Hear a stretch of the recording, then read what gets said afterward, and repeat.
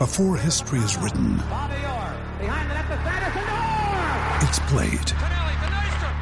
Before it's frozen in time, it's fought one shift at a time. Before it's etched in silver, it's carved in ice. What happens next will last forever.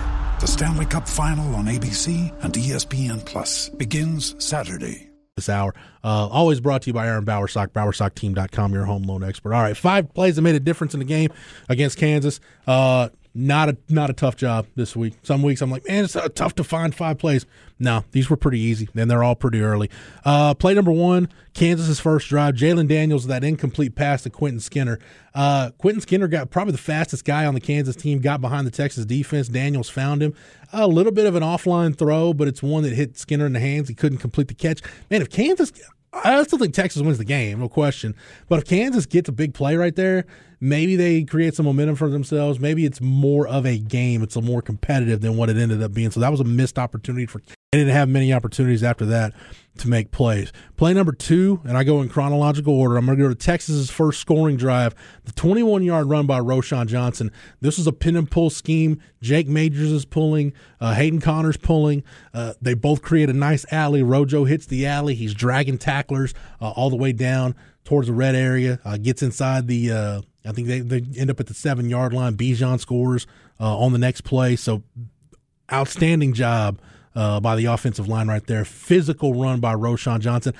Not to take anything away from Bijan, but I just feel like Roschon, when he gets going, really sets a physical, hard-nosed tone in the run game. So that really got Texas off and running in the run game, that 21-yard Roschon Johnson touchdown run on the first scoring drive for Texas. Actually, let me look. Yeah, so you had Roschon for 21, Roschon for 5, then 2 plays after that run was the Bijan 2-yard touchdown run. And again, we'll hear from Sark at noon and see if he's got an update on Roschon and his availability for the Baylor game. Most likely his last game at DKR2. He's already accepted an invite to the Senior Bowl. He could come back next year, but it looks like he's going to move on, so we'll see what happens there. Play number 3, Xavier Worthy's 22-yard punt return in the first quarter. Yes, this led to the second Texas touchdown drive. Sorry, I can't read my own scribble here. If you remember, Kansas has the wind at their back, and we saw Daniel Trejo's first punt go into the wind. I think it was a 23-yard punt. The wind was fierce, and Kansas had the ability to flip the field. But with Worthy's punt return, the best block on that, DeMarvion Overshown didn't blow anybody up. He didn't have a decleater. He just kind of walled off a defender, threw his hands up, kind of shielded the defender, almost like he's used like a screen in basketball, because anything, it seems like, is going to be called a block in the back or an illegal block on a punt return now, but got in the way of a defender to give X that little crease. The 22-yard punt return, it ends up being a 28-yard drive for Texas on their second touchdown drive.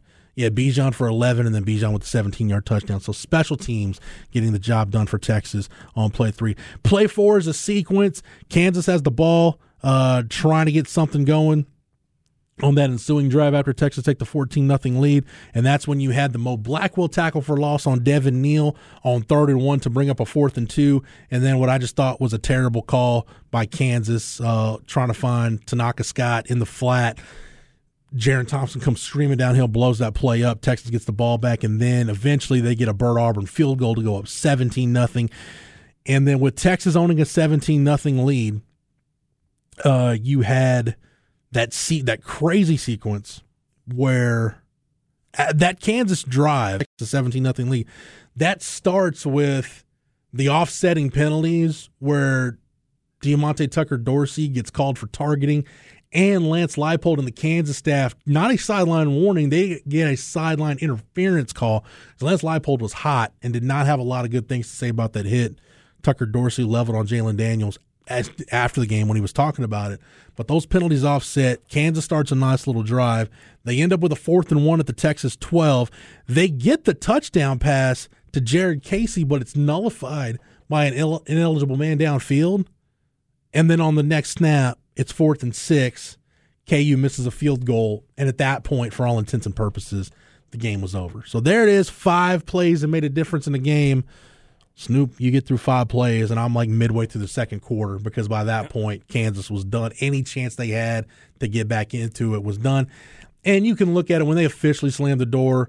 It's when they're driving. Jalen Ford gets the interception. I've got a story about that at Horns 24/7 right now if you want to get over there and check it out. Jalen Ford called that interception the coolest play he's made of all the plays he's made this year because of the job DeMarvion and Overshown did to make that play happen and just how the defenses they're communicating in a nonverbal manner. They're playing. They're really in tune right now with what they're doing on that side of the ball.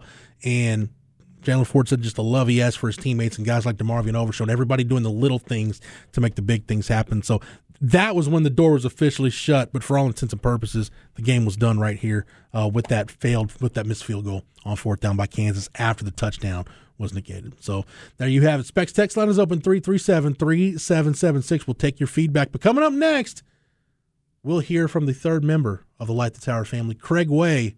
It's unconceivable. Craig got a story to tell, and he'll tell it next when we come back on Light the Tower, on the Horn, live, local, and digital, on the Horn app and at hornfm.com.